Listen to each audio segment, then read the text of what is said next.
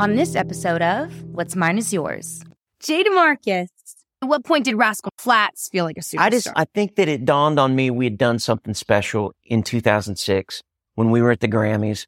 I never will forget, Gary leaned over to me and said, look at that front row over there. There's Beyonce, there's Jay-Z, there's Elton John, there's Lady Gaga.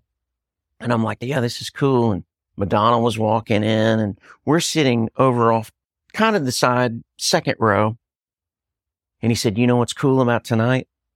And I said, what? He goes, we've sold more records than anybody in this room this year. Wow.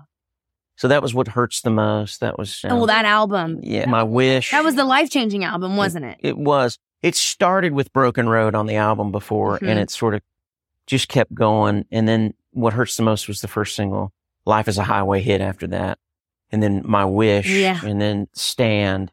And we were in the sweet spot. We were in the nexus. We were right there in every artist goes through this that's had some degree of success where you kind of get a sweet spot of no matter what you put out, it's going to get played and it's going to find its way to the top of the charts. Sure. So the year of 2006, we sold more records than anybody in the world. And for a country band to be able to say that was huge. And that is the first time, because we've been working so hard and so long. That was the time that I stopped and I went, wow, we've really done something here.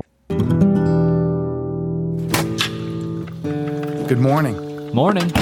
There's some coffee behind me. Great, just what I need. What do you want to write today? I did have this one idea. Have you ever heard a song and felt like it was yours? That it was written for you? Me too. And that's why I moved to Nashville, Tennessee to record and sing songs written by people who have written songs you've heard. The songs you have grown to love, the songs you were raised on, and the songs that you've attached your stories to. Come along with me as I interview songwriters who write the words that inspire all of us. This is What's Mine Is Yours. Our guest today is Jay DeMarcus. Jay was born in Columbus, Ohio. After moving to Nashville in 1993, Jay's career took off being a part of a Christian music group called East to West. After East to West came to an end, Jay became a part of what he is most notably known for, being a member of the country pop group Rascal Flatts. Jay now runs a Christian music record label and is currently working with artists such as Chris Lane and Ryan Griffin. I wasn't ready for Jay. I was pulling into my driveway as he was pulling in.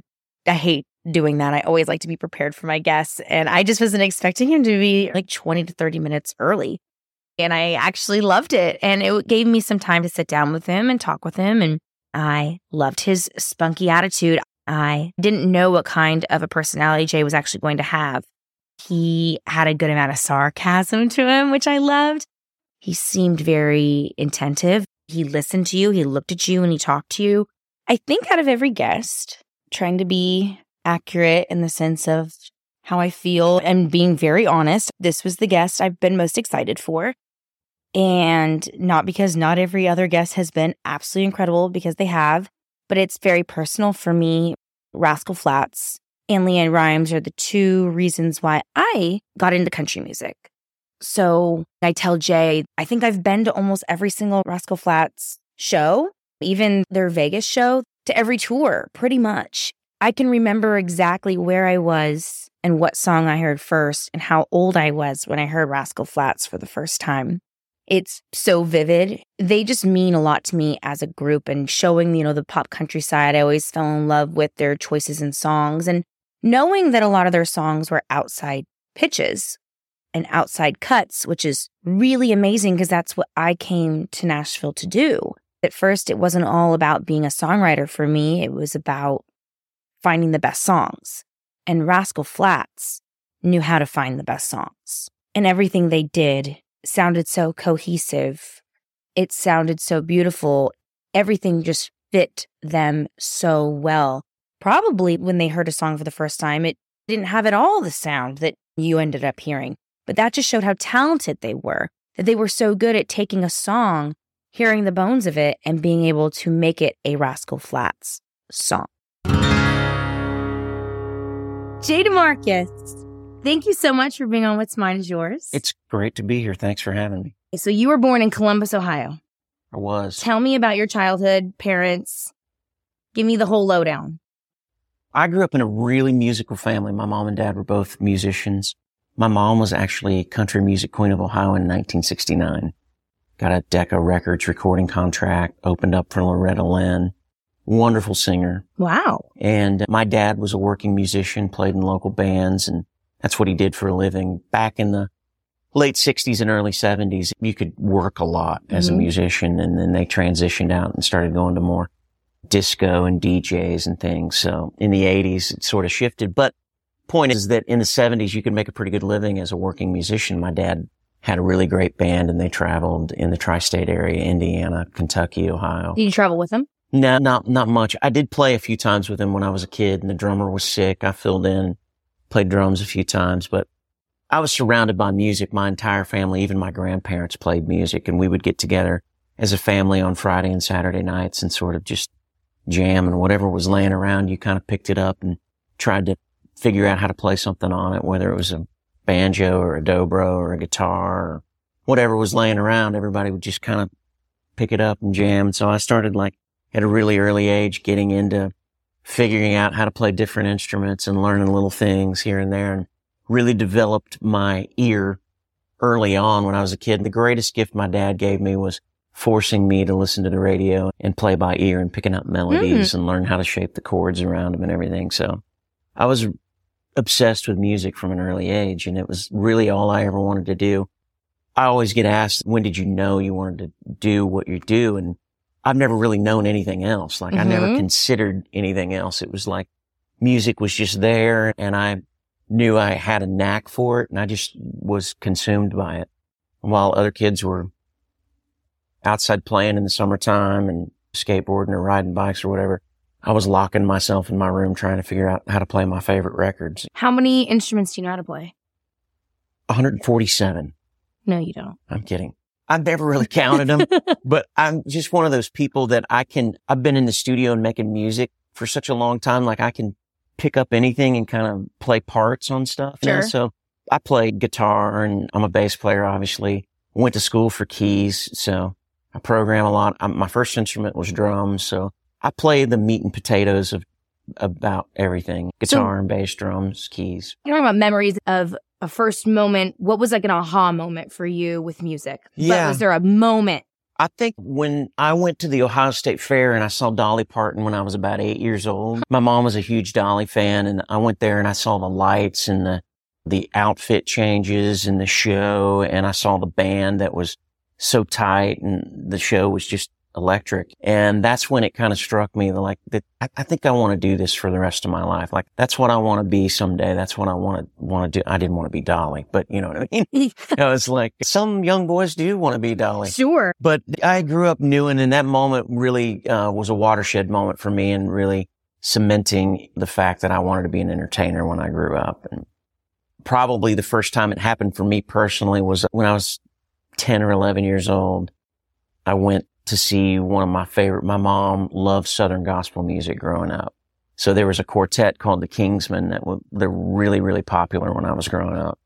My mom was friends with the lead singer and told him that I knew one of their songs and that I sang it in church. And in the middle of their show, he called me up, and they were singing at the Circleville County Fair.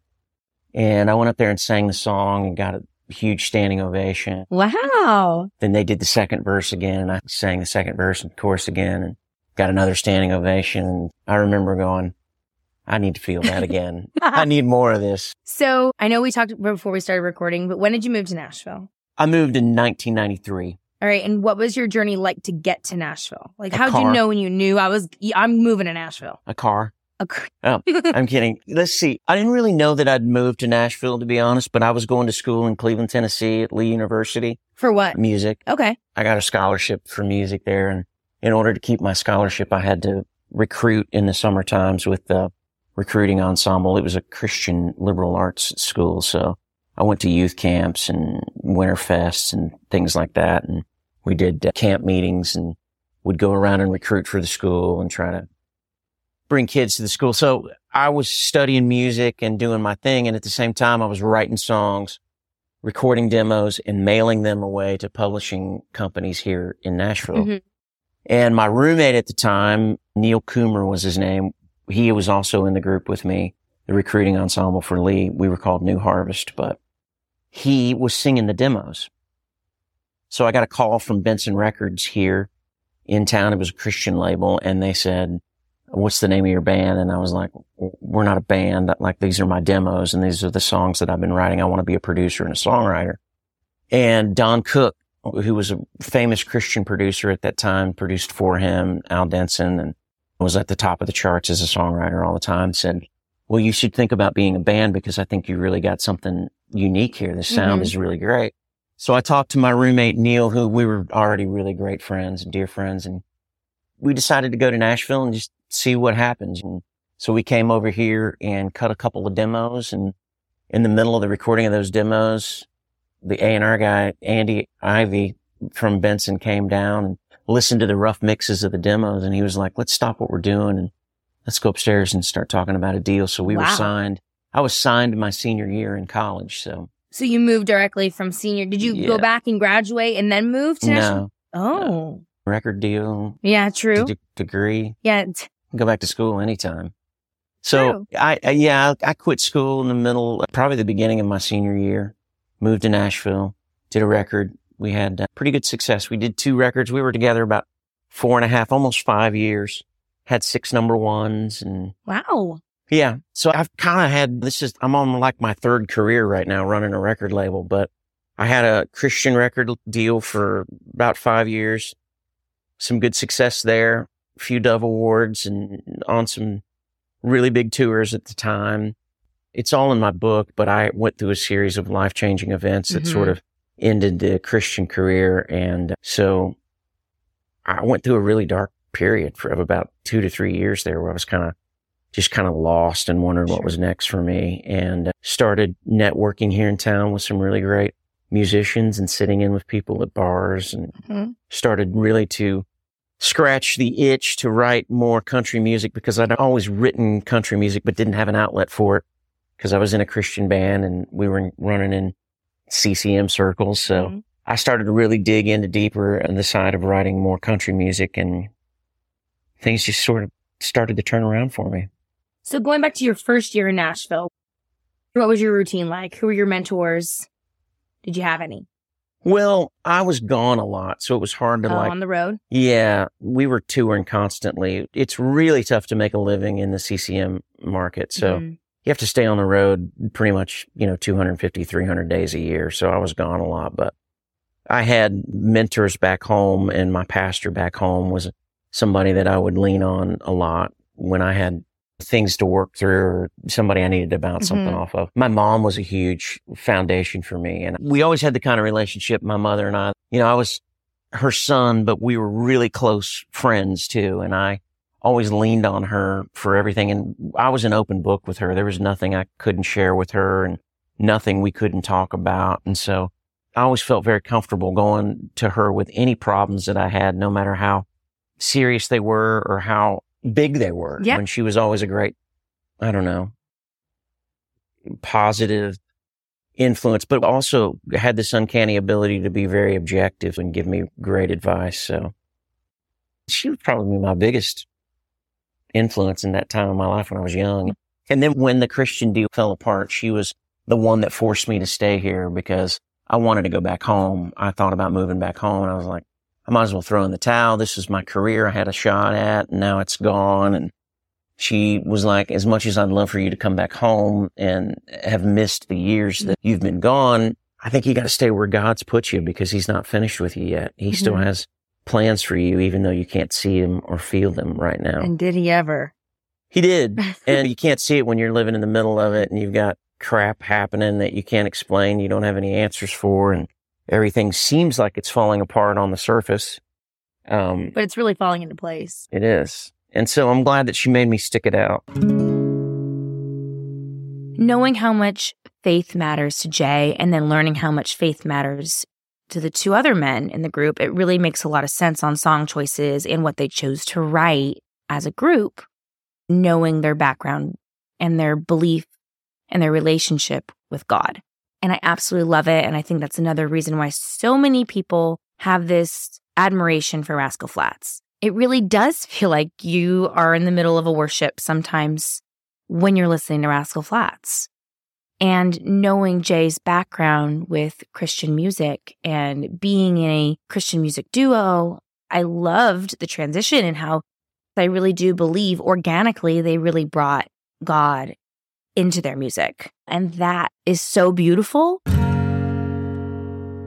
You said like you still listen to country music, but you went from the Christian world to the country world. Why country music? Well, country music always spoke to me. My mom and dad were both country music lovers, and I grew up on a steady diet of bluegrass from my grandpa and country from my dad mainly and my mom. So I always loved the honesty in country music. It always hit me a little differently than pop music did.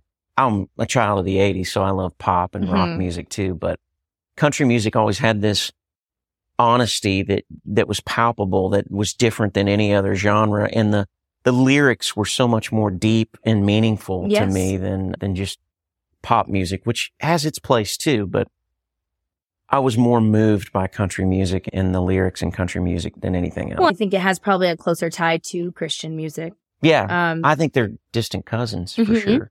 Writing Christian music versus writing country music, which one do you prefer? Well, I like them both. I love the feeling that I get when I'm writing a Christian song and knowing that I'm hopefully going to make some people examine something about their life and their need for a savior. Really kind of lights me up a little bit because we're all broken and we all need hope and we all deal with the same shit, which just how we all get to our answers is a little bit different. So I love writing a Christian lyric that brings somebody closer to realizing their need for a savior. That really lights me up. Country music, the canvas is a little bit broader, right? So you get to write about other things, real life. Sometimes country music can be a little too honest for what the Christian people are ready to hear. Absolutely. And I love that you're able to talk about real life issues in country music and really deal with love and loss and pain and hurt and in different ways. So far, since the 1990s, since you've been here in Nashville, what would you say is one moment that you'd say you are most proud of? I think the thing that I always say that I'm most proud of, there's so many milestones we were able to achieve and so many wonderful awards and accolades we were able to achieve as Rascal Flatts. But my proudest moment was when they rechristened the surgery center at Vanderbilt, the Rascal Flatts Surgery Center at the Children's Hospital over there. We've had a wonderful partnership with them for nearly 20 years now, and we're able to give them through donations, $5 or $6 million. I forget how much it is, but over the years, we've taken proceeds from our concerts and even have done some at Bridgestone where all the proceeds have gone to Vanderbilt Children's Hospital. But my proudest legacy that I'll leave behind long after I'm gone from this earth is that Rascal Flatts Surgery Center. And it means even more to me now that I have my own kids. Yeah. At the time, I didn't really understand the impact because I didn't have kids, and just seemed like a nice thing to do, to give back and pay the blessing forward. But when you see those kids now, and I put my kids' faces on some of those kids that are dealing with issues that you can't even imagine. And sometimes they're the strong one. They're carrying the parents and dragging them along through it because the parents can't be strong enough to deal emotionally with what their child is facing, and insurmountable odds sometimes. And it's just amazing to watch the people work over there. And I really believe with all my heart that they're doing God's work and they're angels walking the earth over there. It's remarkable to watch. And I've really loved our partnership, and our ties to Vanderbilt Children's Hospital has been one of the most rewarding things in our entire career. On the other side of the coin, what would you say, since being here, is a moment that would be one of your biggest regrets? I know we're not supposed to have those, right? But I've got so many, it's hard to pick just one. I think overall, when I look at regrets, like, I don't really have too many because I think that you grow and you're stronger from the mistakes that you make. But I think one of the regrets that I have is not enjoying the ride more with Rascal Flatts. I think that it went by in such a blur, and we were going at such a dizzying rate that sometimes for me, I don't think I took enough deep breaths and soaked it all in and was able to really appreciate it for what it was at the time. Okay. And now, not having it any longer and us not being together and touring, I realize more and more now how special it really was and how blessed we were for so long to be able to do what we were able to do. So long. How long was that again? How many years? Well, it's probably all said and done over 21 years, maybe 22 years together. 20 on the road really, really hard and having a record deal. We got signed at the end of 99, so we stopped touring in 2020. So 20 years of hard touring and then a couple of years together playing in clubs and kind of honing our craft. Yeah. I know you speak very openly about your faith. It's like a big thing that I feel like I noticed reading articles about you, watching interviews. How would you say your relationship with God has changed since the beginning of your career to now? I think it's more real now than it has ever been. I think when you're a kid and you're raised in church, you believe things because your parents tell you or you hear the preacher say it and you just take it for granted. And then when I went through those dark years here in Nashville, I was trying to figure out what was next for me and trying to figure my life out. I really deconstructed my faith and just started with the basic premise of, do I believe that there's a God? Do I believe that God sent his only son to die for me and shed his blood to cover my sins?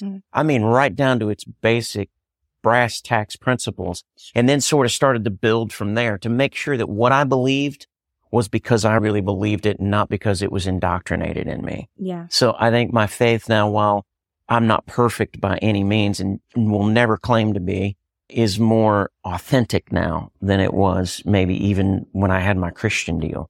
I think there are things about it now that are more real to me, and I sort of view more sacredly than I did before.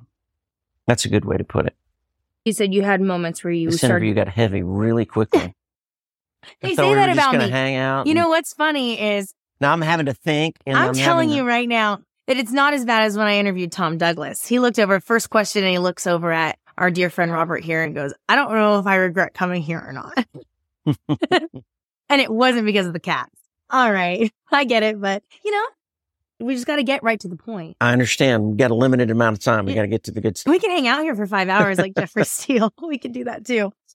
Okay, so you know how you said you've fallen away from your faith for a moment. You had some dark years. Yeah. So how would you say you found your way back?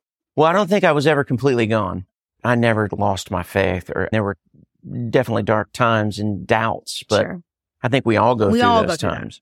I think my foundation was strong enough to sort of always keep me centered, even in my darkest moments, even in those days that I would wake up and look at myself in the mirror and not like looking at who was looking back at me. I mean, even through those times, I would go, all right, I know better than to do some of the things that I'm doing, and I know how to find my way back. I just don't know if I'm ready to get back there yet. Mm-hmm. So it was a process of, I think I had to go through those things to be molded into who he was shaping me to be eventually. Yeah. And I still feel like it's a process. I learn something new every day, and I'm still open to the fact that I haven't got it all figured out yet.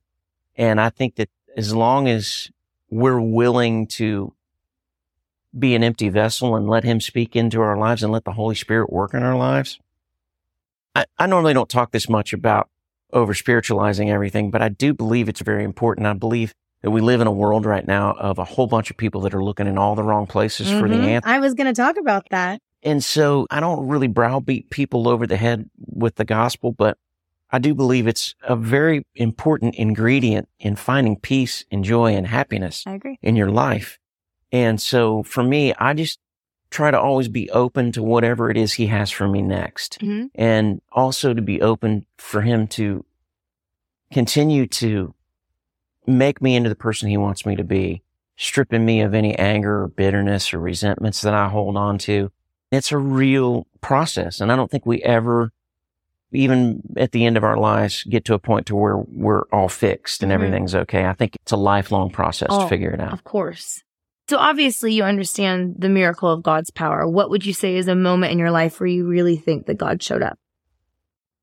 Well, I wrote a book called Shotgun Angels. It's available right now on Amazon that talks about all those moments in my life where they were people showing up or things happening to me at times in my life where I desperately needed an ounce of hope or I needed a thread of encouragement to keep moving forward. But one of my favorite memories that comes to mind is I had my apartment broken into and my basses and my gear, my keyboards, everything was stolen. I just run out to grab a bite of lunch and I came back and everything was gone. So I had nothing to make a living with. I'd just gotten a gig with Shelley Wright, a country artist in town. And I was going to be playing keyboards with her. And I had no keyboard to take on the road or even learn the material on. I'd been going to Corner Music here in 12th South for years. It's now moved, but it was down here on 12th Avenue forever. And there's a guy in there named JD who I believe was a manager and may have been part owner. I'm not exactly sure about that point. But JD knew me. He had always seen me in there. I went into the music store. I had nothing. I had maybe a couple $100 to my name in my bank account. And I told him my story. I said, I just got a gig, but I have nothing to make a living with. I was very emotional. I'm like, everything has just been stolen. And this guy was like, why don't you go back there, pick out what you need to do your gig with. Whatever you can put down, put it down and pay me a little bit out of your paycheck each week so you can get back on your feet and start back to work. If that's not a God thing, I don't know what is. There no credit check because it wouldn't have turned out great. I'm here to tell you, I was bouncing checks to Domino's back then just to eat. So things like that are real moments that I know God had me in his hand and was looking out for me.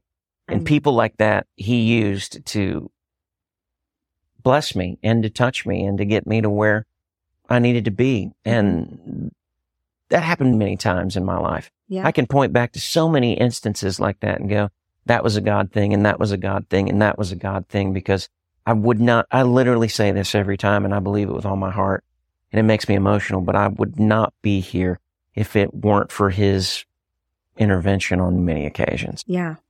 Well, it's funny that you earlier were just mentioning about kind of like in today's world, sometimes it feels like there is a war on the Christian faith today. Yeah, there is. There definitely is. And you see it start to pop up even in music. And it's so sad that it's kind of feeling it's almost related to political sides, which should have nothing to do with that. So it's like, I feel now if you speak out, and that's why I like to give the platform for people who ever want to speak about their faith, because I think it's really important. And I think there's somebody out there that always needs to hear it. Yeah. But now it's like if you speak out, having a strong background of faith, that it turns into that's a political side. Yeah. Which is sad to say. In country music, I think a lot of people come to hear. That's why I even love pieces of Rascal Flatts' music, which I will get to. God is mentioned a lot in Rascal Flatts' music. Yeah, that was intentional. I mean, we were three guys that love country music that happened to be believers. We didn't feel like it was our job to go out and preach to people, but we wanted to talk about our faith because it was very important to us. And one of the greatest things that was ever said to us, we had a prominent pastor show up at one of our shows one time in Houston. And he said, I love a Rascal Flatts show because people are out there and they're partying, they're drinking beer and they're having a great time and they're singing to the top of their lungs Summer Nights and Life is a Highway and all these great party songs. And then you guys sneak the gospel in. And when they leave a Rascal Flatts show, most of them, it probably doesn't even dawn on them that they've left there having heard the good news of Christ. Mm-hmm. And that's a wonderful thing. Wonderful. And so I didn't really think about it in those terms until he mentioned that. And then I was like, it is pretty cool that we can, in one night, go through all the gamut of what we love about life and celebrate life and party with a bunch of people there that are like-minded, but also talk about something that's very important to the foundation of all of us. And that's our relationship with Jesus Christ. And I think it's a wonderful thing to be exposed to all of that in one show. Yeah, you know? Absolutely. So, you did. Yeah. You did. I was actually on the phone with a producer of my podcast, and I was saying that you guys are one of the few bands that actually had songs for your fans. Yeah. And I think it says a lot about you guys as a band and why you guys had the longevity of a group. Because it was very apparent to me as a fan how much respect you had for your fans. Oh, and I appreciate that. I don't know very many other bands or even artists that have songs that are dedicated to their fans specifically. And you guys did. I wrote that, by the way. Tell me about writing that. I was like sitting in the room with Neil Thrasher and Wendell Mobley, who I wrote it with. I was like, every night I see these people show up and put down their hard-earned money to buy tickets to see us. And I'm overwhelmed with gratitude because I know we don't have anything without them showing up are buying our records or requesting our records or weathering the rain sometimes to stand out there and listen to us. And I want to say something to them to thank them for allowing us to live incredibly blessed lives. They're responsible for all of this. And so we wrote that song as a ode to the fans and a giant thank you note to them for all of the years we've been able to enjoy doing what we're doing. Well, it definitely didn't go unnoticed because, again, you guys are one of the few people that have done that. And I think it shows a wonderful testament to your respect to the fans, which I think is really important. So something that I didn't say to Jay in the interview, because we ended up talking about, do you think that Rascal Flatts had already run its course? Were you bored? All of those things. And the reason why I asked those questions was because at their Vegas show, my sister and I had gifted my dad a behind-the-scenes experience, backstage where it was just going to be them three singing to, I think, a very select small group of people, and we got to ask them questions and various things like that, which was really cool for me because I had just started really working in country music. I hadn't moved to Nashville yet, but Rascal Flatts was a big, big deal for me. And I do remember maybe 2016, forgive me if that's off by a year or two, it didn't feel like they were fully invested. Now, mind you, this could be just a bad day. Someone's tired. Someone isn't feeling well. There are various reasons why this could happen. That's why I do not try to hold a lot of weight in these words when I say this about people when I meet them for the first time. Because sitting down with Jay was a delight. Back at the Vegas show, you could just tell that maybe they weren't as excited to be doing this as maybe they once were. They started it in 1998, 1999, and went to 2021. That's a long time to be together as a group. You're going to probably butt heads. Rascal Flatts is an incredible group. They put out incredible music. They did their job. Things are going to happen along the way, and sometimes I think things can just be salacious gossip versus things that should just remain between the three of them. So whatever was going on in an experience that I potentially had, I try not to hold against artists later, and I let their work speak for themselves. I suggest for everyone who's listening to do the same. If you've potentially had maybe a off experience with an artist or something, mind you, things happen, right? I had a very bad experience once with Ashton Kutcher. I know many other people who have met Ashton Kutcher and they absolutely adored him. So I just kind of think that we have to take all of this with a grain of salt. I thought it was really important to mention this while talking to you guys today because it's so easy to think in this business with really big artists such as Rascal Flatts that they're just supposed to remain perfect all of the time. It's not going to happen. They're human beings. Now, mind you, don't get me wrong. There are some times when people are just downright mean. And that's sometimes just not an excuse. This is your job. And that's like showing up to any job and you just having a bad attitude. This isn't the experience I had. Really important to know that when you meet somebody, it might not always be perfect. And I got to sit down with Jay, on my couch, and I had an incredible experience, and I got to learn a lot about Rascal Flatts and how they got started. And I hope that you guys find this interesting because I had no idea the beginning of Rascal Flatts. Taking it back a little bit, how did Rascal Flatts get started? I was here in Nashville working with Shelley Wright. I'd had that gig for a few months, and my cousin Gary called me from Ohio and said he'd been winning some karaoke contests. I'm sure he was. Well, you can imagine what I thought, though. Without having heard him sing ever, you can imagine what I was thinking when he told me that. And I immediately called my mom and I was like, Gary called me and told me he's been winning some karaoke contests and wants to sing for me. I said, this is going to be terrible. I'm going to have to tell my cousin he's awful. And she was like, oh gosh, I think you should give him a shot. Let him come down there and sing for you, stay the weekend. And so he stopped at my apartment on his way down to Florida on vacation. And needless to say, the first song he sang for me was One Last Cry. I sat down at the piano and Brian McKnight. Oh, big Brian McKnight fan. Yeah, and he was too.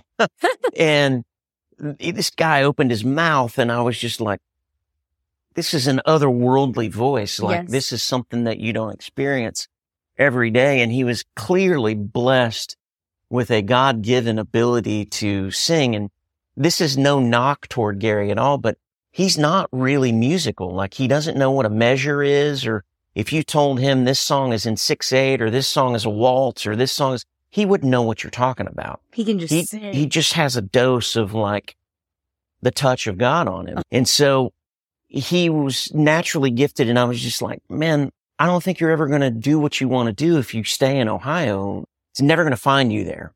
And he'd been out to LA a couple of times. He was friends with Jamie Foxx, and he'd been talking to some folks out there about a pop deal, about an R&B deal, because he could do it all. But at the heart of who he was, he grew up much like I did. And our mothers were very close growing up, and we're country people. My folks migrated from West Virginia and Kentucky to get there. So we were raised on country music, and at the heart of who he was, he loved country music. And so he ended up moving to town, living on my couch in my little 1-bedroom apartment in Bellevue. We started going downtown and signing up on the sign-up sheet to get up to sing. Gary didn't play an instrument, so every time he got up, I would play with him and I'd sing with him. And so it just sort of started evolving from there. We started singing together a bunch.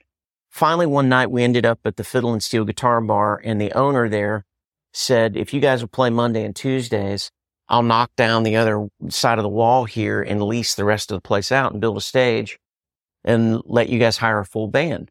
We were playing in there as a duo, just he and I, piano. And so we put together a full band. I started using some of the guys in Shelley Wright's band that I'd hired. And because it was convenient, our schedules were the same and they could always play when we could. So to make a long story short, the guy that had been playing guitar got sick one night and couldn't show up. And I knew Joe Don because I had hired him in Shelley Wright's band. Okay. We were really great friends, and I'd been telling him about Gary. And so I called him and said, why don't you come fill in tonight? And Gary was pissed. He was like, I don't know this guy. He's not going to know anything that we do. And if it sucks, I'm going to leave. And I'm like, you're not going to leave me here by myself to play till 2:00 in the morning. Jeez, Gary. And so we started the first song, which was Church on the Cumberland Road by Shenandoah. And we hit that chorus, and we had a buzz in our blend that was, I think, stopped all of us in our tracks. We knew we had lightning in a bottle immediately. I regretted the phone call I had to make the next day to the other guitar guy. player, tell him he was not welcome back. He was permanently replaced. So that's how we started. And about 6 months later, we got a record deal. Wow. That's pretty fast. It was fast. But we had a very loyal, fast growing fan base that was coming to seek us out downtown wherever we would play. We started playing different spots, and we would pack the joints out, and people would. It was weird because you would hear us do a Merle Haggard song with Gary's voice that was very R&B tinged. And I don't think people had ever heard anything like that before. Mm-hmm. So they would see these three guys doing this. And, you know, what was really unique for us back then is we pretty much all sang equal parts lead back then too. Okay. So we switched around a lot. I did a lot of the material in the clubs because I just had been doing it longer and had a bigger catalog of all different kinds of songs. So Gary would sing tenor with me, and Joe Don would sing the middle, and we'd switch around and pass it back and forth. And obviously, Gary was the standout vocalist, but we all sang a whole lot more back then, you know, and switched off. I've been to, I think, one of every show of Rascal Flatts on every tour. And I feel like maybe more towards the last few tours, you sang way more towards the end. Yeah, we started to do more and more of that, you know, and Gary's job was so taxing, singing in the clouds all night long. We tried to build in little breaks for him, and it gave us all a chance to sort of showcase our unique voices. But I think one of the things at the end of the day that made Flat successful is we realized what our strengths were, and we stuck to them. And Gary was clearly the standout vocalist and an amazing singer. So it was not a hard decision to let him carry the bulk of the lead singing. And I really loved more the production side and arranging side. And I put most of the tours together and most of the shows together. And I really loved that part of it. Yeah. And it's helped me now too at Red Street with new artists to sort of help them figure out the pacing of shows and put together set lists and transitions, and the fact that 15 seconds can feel like an eternity of silence. It sure can. And so I hate watching someone set, even if it's 20 minutes, and being a nervous wreck for them because it's like, oh my God, get to the next song, please. Or shut up. Don't go off on a tangent. So I love the nuts and bolts of putting together a really tight show. So when it comes to the writing side, what is your favorite song that you were a co-writer on that was released with Rascal Flatts? I wrote a song with the guys on the bus one night. We had a long bus ride, and I really am proud of that song because it's just the three of us. And it was released off the Me and My Gang record. I think it was the fourth single off there called Winner at a Losing Game. Okay. Yeah. And I remember we got finished with the show. It was about 11:30. We were sitting around on the bus, having a couple of beers, winding down after the show. And I had this intro and I had the first verse, but I didn't have a hook for it. And we stayed up till about 3:30 or 4 in the morning until we finally landed the chorus on if love is really forever, then I'm a winner in a losing game. And it just like, we had this moment where we're like, oh my God, that's the greatest thing ever. Of course, you always think that at 4 in the morning, and then you listen to it the next day, and 9 times out of 10, you go, that song's a piece of crap. But thankfully, this song was great, and I loved it because it was the first song that the three of us had written, and only the three of us, and it ended up being a single, and it's one of my favorite things we've ever done together. What would you say is your favorite Rascal Flatts song that you were not a writer on? God Bless the Broken Road, without question. It's one of the best lyrics and melodies I've ever heard in my life, and we almost didn't cut it. I was cleaning out my car, and I had CDs just piled up in the back seat, and I was sticking them in to listen to what was on them before I threw them away. And I put a CD in, and it had Marcus Hummond's demo on there of Broken Road. And my then fiance, now wife, she was like, who's that? I said, that's Marcus Hummond. That's a song that he pitched to us for our first record. And she said, why didn't you cut that song? I don't know. We just got better songs in. And she said, well, you're stupid if you don't cut that song. Ah.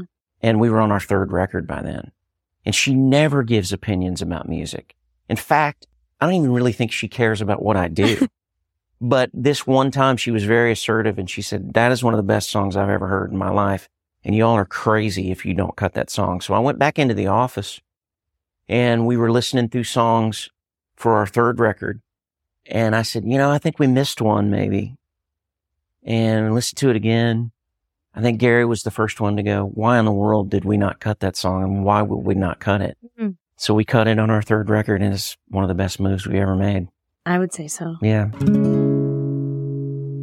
I found it so inspiring to hear that Jay was actually a co-writer on Here's to You. And that was by happy accident that I even talked about a song to the fans. I didn't know that that was one of the songs that Jay co-wrote for Rascal Flatts. And so that was just really natural for me to bring up the fact that how cool that they have a song that is specifically for their fans. I remember hearing that song almost at every tour since that song was released. And it's just a really smart choice to have a song for the genuine gratefulness to your fans. I think this is another testament of why Rascal Flatts had the career they had. Every show I was at for live, I felt like they really cared about their fans. So if you've ever seen them live and you felt that same feeling, I think that that was something that they really honed in on and they focused on.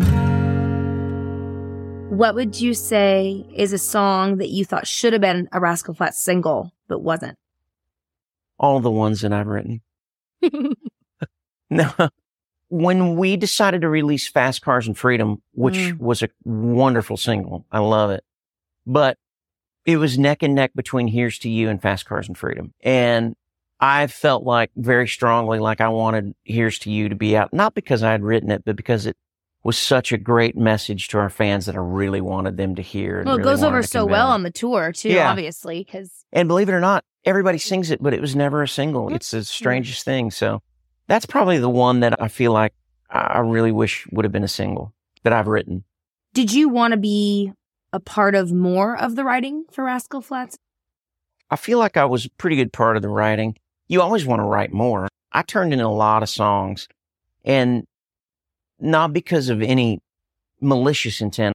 Gary ended up having more singles that he had written, but I think that's by nature going to happen when you're the singer and you deliver something a certain way. I could turn in a great song, but he's going to sing a song that I've written and interpret that differently than a song that he's written that's in his soul. So I don't think it was necessarily one of those things that was like, oh, he's trying to get all the singles and write all the songs.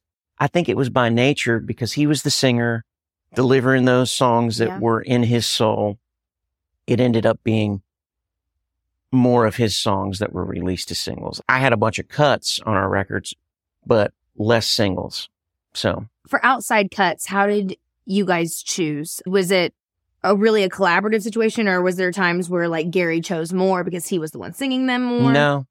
No, we were all three on the same page 98% of the time. We would hear a song and we'd go, that's a smash. We've got to cut it. I think that's a testament to one of the reasons why we had the longevity that we did. Absolutely. We were in the lockstep when it came to music. And if it beat out a song that we had written, so be it. If it was a better song, we were adamant about cutting the best songs we could get our hands on. All right. You got to tell me what's a song you guys had a creative difference on. And you guys did it anyway. Oh, man. It's hard to say now. Because there is a song like maybe on tour where you guys were like not looking forward to performing it. We had a number one that Jeffrey Steele wrote. We only did it one time live and it went over horribly. So we never did it again. And it was a number one song. Really? Yeah. It wasn't one of the popular ones. It was number one for 1 week and sort of went away. There were no creative differences there. It was surprisingly a number one song that did not translate well live. But I'll tell you one that I never wanted to cut and really always was, it means a lot to a lot of people too. I'm going to get so much hate mail. Oh, it's okay. We're not going to get Skin was really tough as it dealt with cancer, and my family was heavily affected by cancer. And it was just a subject matter that I didn't feel comfortable like getting involved with. And I didn't want to be the poster child for the cancer song. And we had Doug on the show. It means a lot to a lot of people, and I get it. It's helped so many people through so many difficult circumstances. But that's one song that Gary and Joe Don really believed in. They wanted to cut that I was adamantly like, I don't like that song. I don't want to cut it. I don't want to be associated with it. Now, I definitely understand and appreciate that it has touched a lot of our fans out there, and am happy to do it because it does, but it's one of the songs that we had a mild disagreement on. Do you think you guys will ever get back together? Do you think you guys will ever get back together? I don't ever say never because life continually surprises me, but the further we get away from it, the harder it is to bring it back together. And we're all on different pages right now. Yeah. Gary's pursuing a solo path and I'm running Red Street Records, which I really love. And it's been wonderful to kind of do something very different in the business instead of performing all the time like I have most of my adult life. And Joe Don and I remain really close because our kids are similar ages and go to school together. So we're still in touch. And I think that I continue to hold out hope that the day will come that we're able to give it its proper goodbye. Well, that's what I was going to say. At least that one more tour, I feel right? like we kind of were robbed of that a little bit. And so for me, it would be really nice to think optimistically that we could put it back together again someday. But we're 3 years plus removed from our last show now. And that makes me sad too, because when we did our last show, we didn't realize it was our your last show. Yeah. COVID was just starting to pop off and we were in Canada and everybody was just concerned about getting back home because the world was starting to shut down. Yeah. We were like, we got to get out of here. We got to get back home to our families. We were so hyper focused on getting back home that it didn't dawn on any of us that it was our last night on stage together. It makes me really sad to think about that. Absolutely. So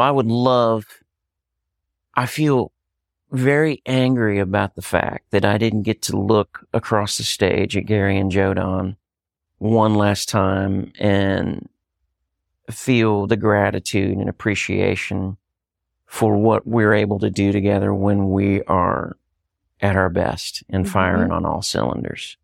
There's nothing like that feeling in the world. Yeah. And there's no one in my life I could have imagined doing it with but those two guys. And it makes me sad to think that I didn't get to honor that in the way that we all should have gotten the chance to.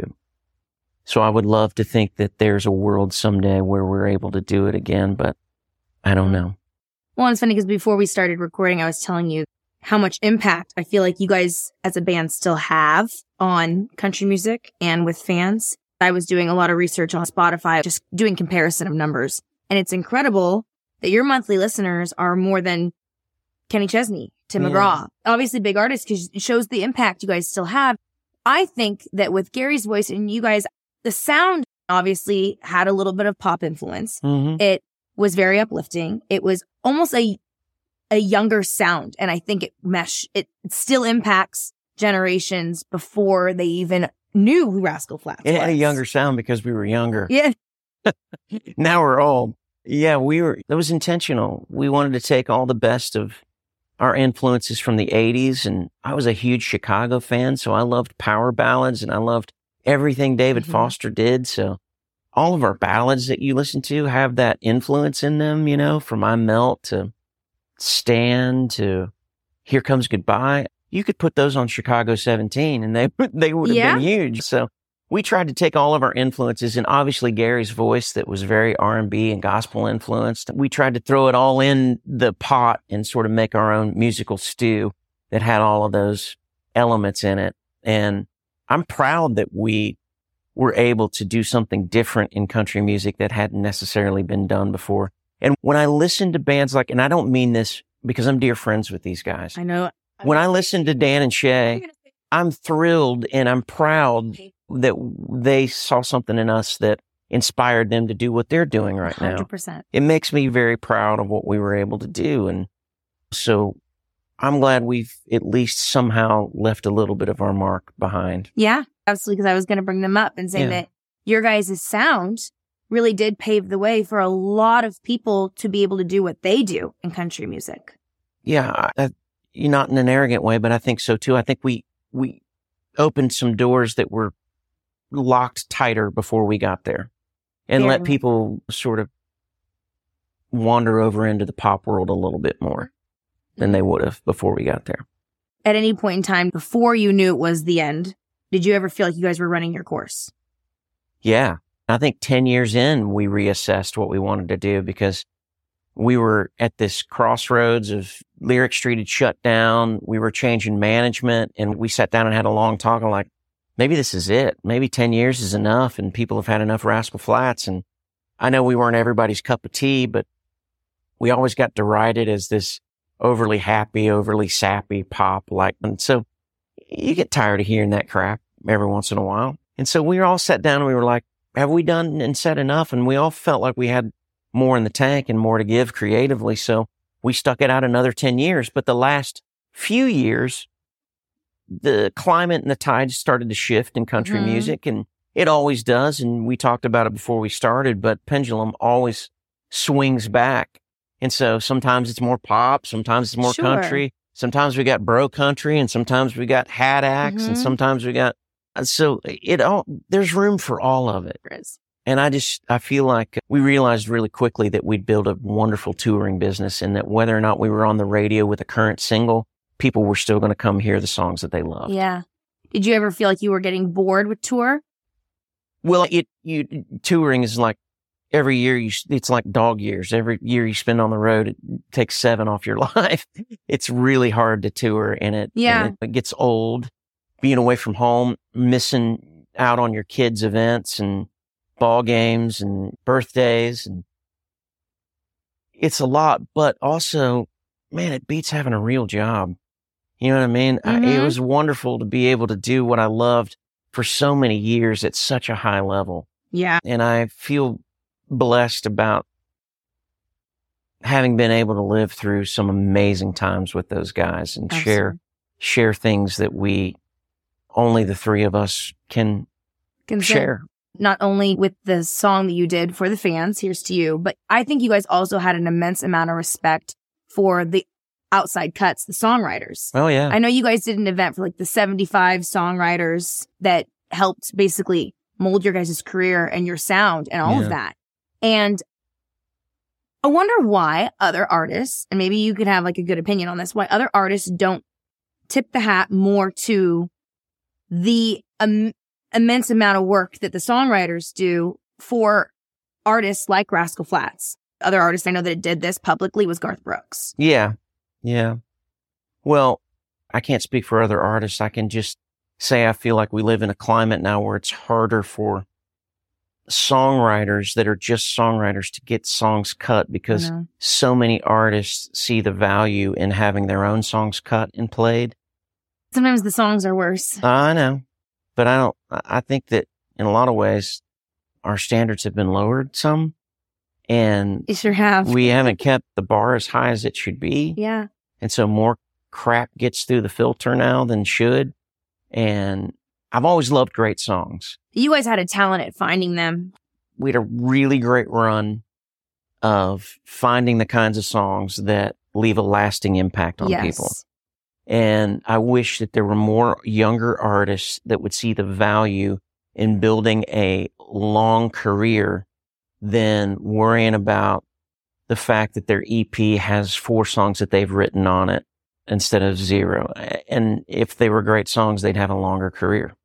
And that's the truth of it. More impactful songs create longer careers.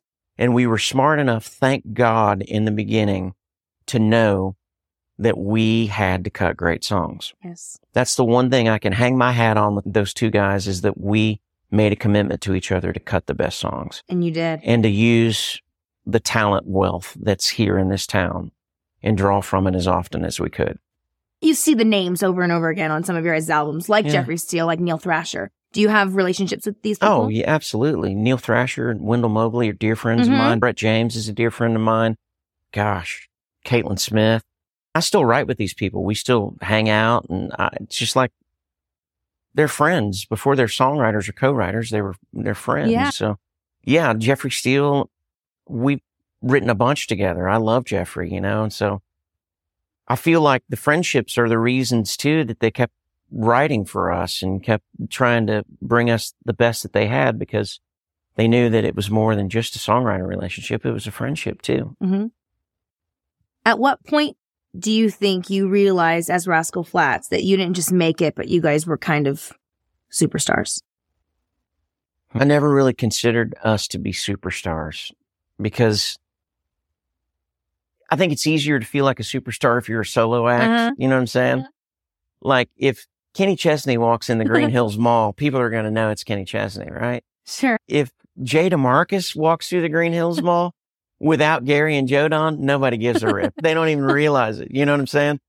So there's this feeling of you could sell millions of records and have all kinds of number ones, and I can spend a week out on the road in front of 60,000 people. But when I came back home and I was walking through the supermarket, nobody would stop me and go, "Oh my God, you're that guy in Rascal Flatts." So there's something very humbling about being in a band and needing the other guys to have that identity with. So I never really felt like a superstar. Okay, at what point did Rascal Flatts feel like a superstar? I think that it dawned on me we had done something special in 2006 when we were at the Grammys. I never will forget, Gary leaned over to me and said, "Look at that front row over there. There's Beyonce, there's Jay-Z, there's Elton John, there's Lady Gaga." And I'm like, "Yeah, this is cool." And Madonna was walking in and we're sitting over off kind of the side, second row. And he said, "You know what's cool about tonight?" And I said, "What?" He goes, "We've sold more records than anybody in this room this year." Wow.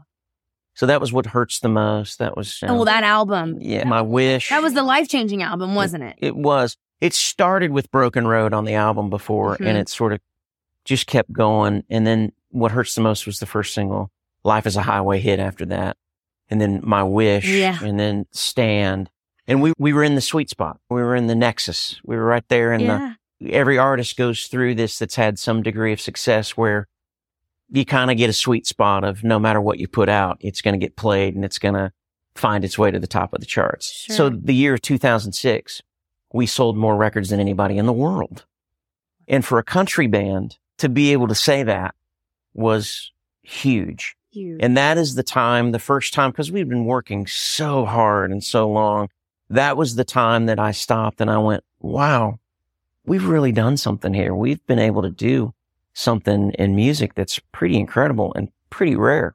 Yeah. And I don't know, I'd like to know, but I don't know if any country band has done that since. The band or the act to sell the most records that is a country band for an entire year. Pretty cool. Yeah, that's really cool. What do you think the legacy is that you guys have left behind? Some lady came through a meet and greet line one time and said something that was awesome to me, and I never will forget it. She said, I've got my daughter here now who has her kid that she's bringing, so there's 3 generations of Flats fans here. And she said, and the reason for that is you've been the soundtrack to our lives. She graduated to My Wish. We've taken road trips and family vacations to Life is a Highway. We go out on the lake and we sing Summer Nights. She walked down the aisle to Broken Road. Wow. You've literally marked every monumental moment in our lives with one of your songs. And it really choked me up. I was like, this is the most incredible thing you can hope for as an artist, is to have your music impact people's lives that way and to mean that much to them that they mark a moment in their lives with something that you've put out.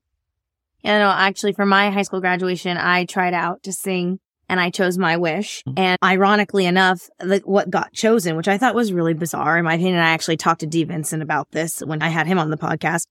The guy who won sang I'm Moving On. And I got to be honest with you, that's a real depressing song for a graduation song. It is, for sure. D. Vincent actually tried to tell me, though, that apparently it was rated a top graduation song. I said, nuh-uh. How? Over My Wish? There's no way. You got to be kidding me. It's a song about a divorce. It's a real downer. It's a great song. It is a great song. It's not the way I would send off a senior class. No. But, you know. Somebody needs to study the lyrics a little bit harder. Yeah. I feel like our whole class kind of got a little more quiet. No one was really celebrating in that moment. Mm-hmm. So I was a little irritated by that song, but I do like it. So it's fine. But I was able to tell D. Vincent that irritated me. That's the single song that turned our career around. Yeah. And I've heard you tell a story about you in the radio station, right? When someone called in. Yeah. But that song sold 500,000 records by itself for us. We had Praying for Daylight, Everyday Love, and While You Loved Me came out, and they did okay. We still had a gold record, but when Jerry House's wife said, if you don't play that song in the morning, I'm going to divorce you. She was, of course, kidding, but he was on the radio and he was like, my wife threatened me last night that if I didn't play this, because it wasn't going to be a single, right? No, it was never going to be a single. And he played it on the radio and the phones lit up. Yeah. And it just sort of took on this organic life of its own and became our biggest single up to that point. That's really incredible. Really cool. And yeah, tell the story really quickly about the phone call that came in. Well, it was just a guy that was driving his truck and had been contemplating suicide and gone through a bad divorce. And he said, I heard that song on the radio and I pulled my truck over and I just started crying. And I was like, that's not what I need to do. I need to keep moving forward and I need to, really, really impactful, very emotional. What do you still want to say? I don't know. I don't know that I've figured that out yet. I've been so hyper-focused on starting Red Street Records. I've been pouring myself into that the last 3 years, particularly since we opened the country division a year ago, January. And so I've been really hyper-focused on that and doing all I can to build infrastructure, hire staff, and sign the right artists and songwriters. We also have a publishing division. But now that's sort of up and running and we've got our main pieces into place. I've been feeling the need to make some music again and be creative again for myself. And I don't have any high aspirations to have songs on the radio or any of that, but I feel like I've got music inside of me that I haven't been able to do yet because I've been in a band for so long and been a part of something that's been incredible, but I feel full again and I feel like I'm being filled up to do. And I don't even know what that music is yet. I don't know what it's going to sound like, but I feel like there's something that's bubbling up inside of me that I've got to get out. How often do you still write? I write a bunch, but I target write. If we need a single for one of our artists, I'll dig in and write something. So I write all the time, but it's more specific to a need. Do you like that? I do. I'm kind of old school in that way. Like back in the day, when we would record a record, like when I had the Christian deal, we'd be like, we're going to cut, June and July. So I'd spend January through May writing for that record. Okay. Knowing that I was just writing for that record and I was going to end up with 6 or 7 cuts on it. Maybe not everything makes it, but target writing was always more fun for me than just going in at 10 o'clock in the morning and writing just to write a song and hopefully it gets pitched and somebody cuts it. Back in the old days, in real rock bands, when they would go in and make records, they would write for their records and they would write the best music they could. And whatever they wrote ended up on their records. And that's sort of the mindset I always had. Now, I developed a great appreciation for the guys that do it every day and wake up at 10 a.m. and go write. But it was never something that I really enjoyed doing, just to go in to write, just to write. I love seeing the passion still with Jay for the music business. The fact that he's had this immense amount of success, let's be honest, Jay really doesn't have to do anything else in music if he doesn't want to. He's a member of Rascal Flatts. I mean, hello, superstars in the country music realm. He really doesn't have to be doing this. And for him to go back to his Christian music roots and choose to start a Christian music record label, you know how genuine it actually all is. You know really where his passion lies. And I loved it. We were sitting in my living room. He's really involved with his artists who are signed to his label. He's listening to them on the phone, going over vocal comps. And that is another testament to who Jay DeMarcus is in the music business. What would you say still drives your passion to be in this business? When I hear great songs. When I hear a song come across my desk that stops me in my tracks, that blows me away, I go, that's the reason I wake up every day and do what I do for a living, because of that right there. Do you have 3 all-time favorite country songs? Oh my God. He Stopped Loving Her Today would have to be at the top of that list. It's a really good question. On the Other Hand, Randy Travis. And Behind Closed Doors, because it was one of the first songs I learned how to play on piano. And what's a song right now you're hearing from like maybe a newer artist that makes you excited again? We signed a kid named Ryan Larkins that has his first single coming out, and it's called The King of Country Music. And it's one of those songs that stopped me dead in my tracks. Okay. And you won't see it coming. And it's not out yet. It's not out yet. What is a song of Rascal Flatts that taught you a big lesson? I would say I Melt sort of taught me a big lesson, because I freaked out over Jodon's ass being shown in the video. Okay, you know what? I saw a video about you talking about this. Yeah. You were upset at the time, right? I was, because they sort of didn't tell me until we got to the shoot, because they knew how I would Were you the only react. one that didn't know? Yeah. Oh, gosh. Okay. And so when I found out they were planning on filming that, it really upset me, because of all of our backgrounds of being mama's boys and church-going boys. I'm like, holy Lord, I'll never be able to go back into a Baptist church in my life once they see this. But in retrospect, compared to what's out there right now that people can consume. Oh, gosh, yeah. That makes it look like child's play. Little Nas X is giving Satan a lap dance. It's really a blip on the radar. So I really way overreacted on that one. And I guess I still wouldn't have done it, but it's okay. When it comes to writing, are you more of a lyric or a melody person?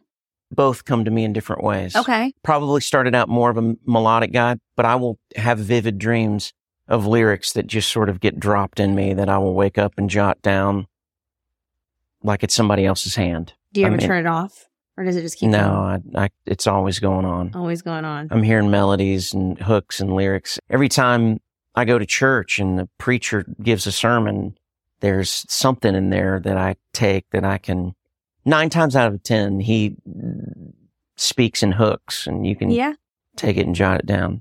What is a story that still needs to be told in a country song? You're making me think too much today. Am you I? know that?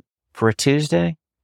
Yeah. Well, you know what's funny is you said we could potentially start to talk about it on the podcast, but I'll tell you that I actually went and wrote it because I didn't think it had been written before, is a broken engagement. You hear about divorce, but you don't hear about broken engagement. Yeah. Of course, Chris Stapleton wrote a song that I cut on Laura Bell Bundy, though, called Ring for Sale. That's really great. Okay, well, mine is about the ring, too. Okay, well, okay. Yeah. Well, maybe there's that. Yeah. But you should do it anyway to just therapeutically get it out there. I did, yeah. Yeah. I'm looking forward Did to you record it? I did. Good. I did. What would you say is your happiest experience that inspired a song? Happiest? Oh, gosh. When my wife got pregnant with our first child, I wrote a song called Baby Girl. That's really sweet. Yeah. No one's ever heard it. No one's ever heard it, No huh? one's ever heard it. I recorded it and just played it for her And But that's kind of sweet. yeah.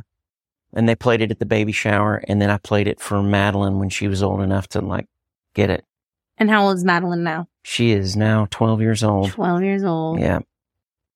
Madeline's going to play that at her wedding one day. I hope so. She's got it. She's got to. My son, of course, is pissed that I didn't write a song for him. Yeah. Well, there's still time. There is. I think his point was, you didn't do it before I came, but you did it before she came. What would you say is one of your saddest experiences that inspired a song? Oh my gosh. I wrote a song that I finally dealt with a heartbreak that happened to me early in my years here in Nashville that I never really quite got over.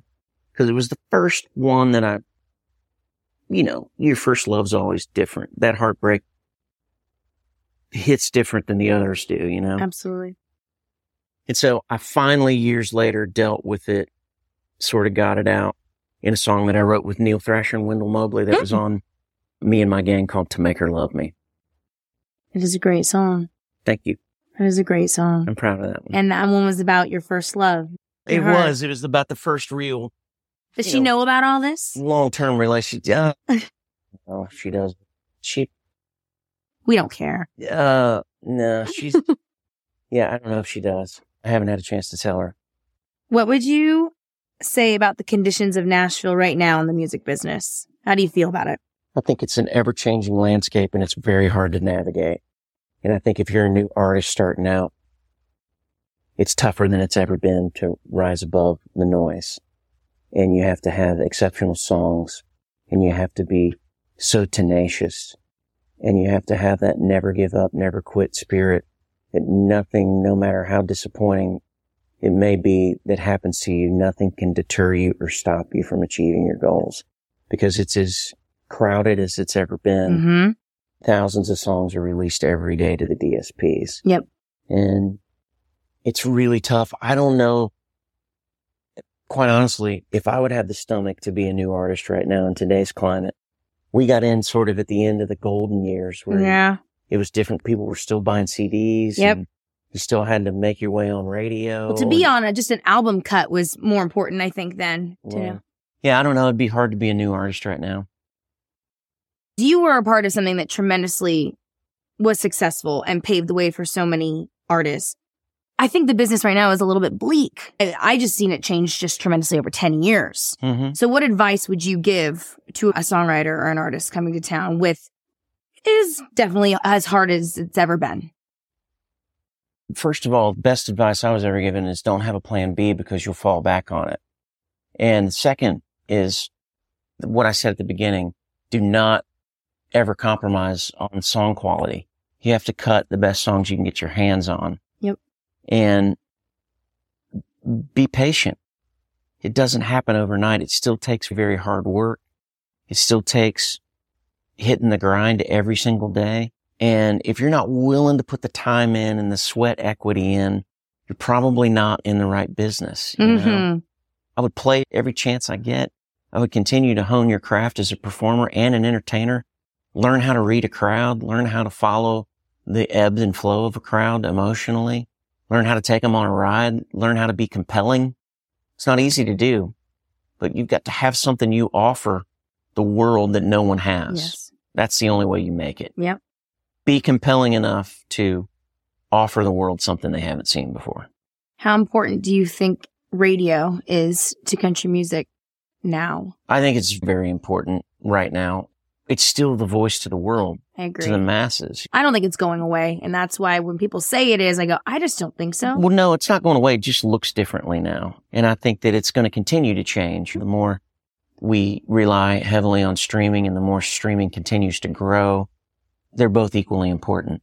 Getting on the right playlist seems to be paramount to everything else now. Yeah. Having the right believers at radio is really important. And if you can get a handful of those guys at country radio that are kind of the gatekeepers to really buy in and believe in what you're doing, you're going to have a better than good shot. I always ask every guest this because this podcast is about the songwriting. And I know I ask a lot about you with like Rascal Flatts because obviously that's a huge part of your career here. But you are a songwriter. And I always ask every guest, how can we help the songwriting community? Because I seem to think that is a community that, first of all, this city is built upon. Yeah. But it's starving. And it's not looking good for people who just want to be a songwriter.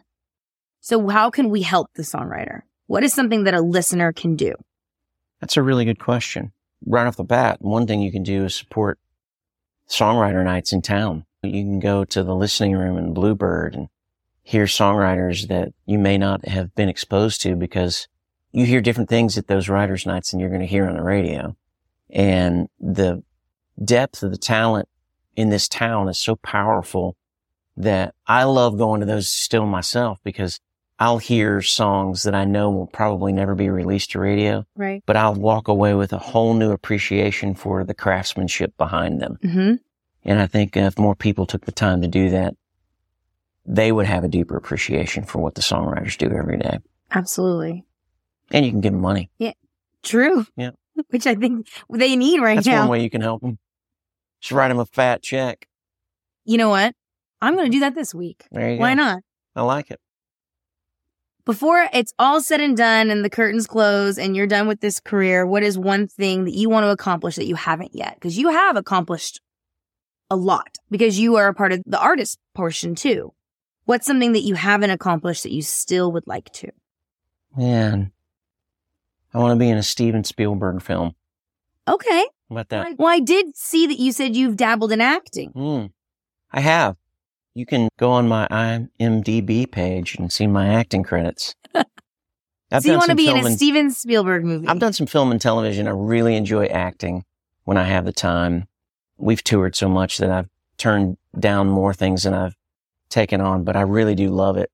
It's a different part of the brain, different skill set, but it's really fun to be in an environment with other actors that are really good at what they do and to be able to play off of those folks. So I'm joking about the Spielberg thing, but it'd be nice to be in like a major motion picture someday. Okay. That'd be cool. And lastly, Jay, how would you like to be remembered? Oh gosh. Here we go with the deep questions again. I think I want to be remembered as somebody that was a loyal friend and really cared about what he did and cared about people. At the end of the day, I want to be remembered for making great music, but I would rather people remember me as a loyal person and a good friend. I love that.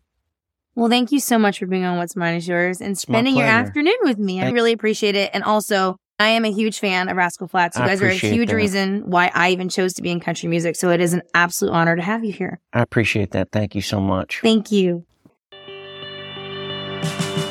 Because it all starts with a song and a songwriter. Hey, thanks for listening to What's Mine Is Yours, the podcast with Tiffany Woys. If you enjoyed this podcast, you can stay updated with all things What's Mine Is Yours by visiting WMIYpodcast.com or following me on socials at Tiffany Woys and the podcast at WMIY Podcast. Please rate, review, and subscribe to the podcast. We really appreciate it. Recorded in Nashville, Tennessee. Produced in Los Angeles, California. Presented by Tiffany Woys in conjunction with Roundhouse Entertainment. Executive producers Tiffany Woys and The Ed Hill. Original music from Robert Shavers and Kiefer Thompson. Recorded and engineered by Robert Shavers. You can check out my music on all streaming services and a special playlist we've created for each episode with songs written by each guest only on Spotify. Thanks for listening to What's Mine Is Yours.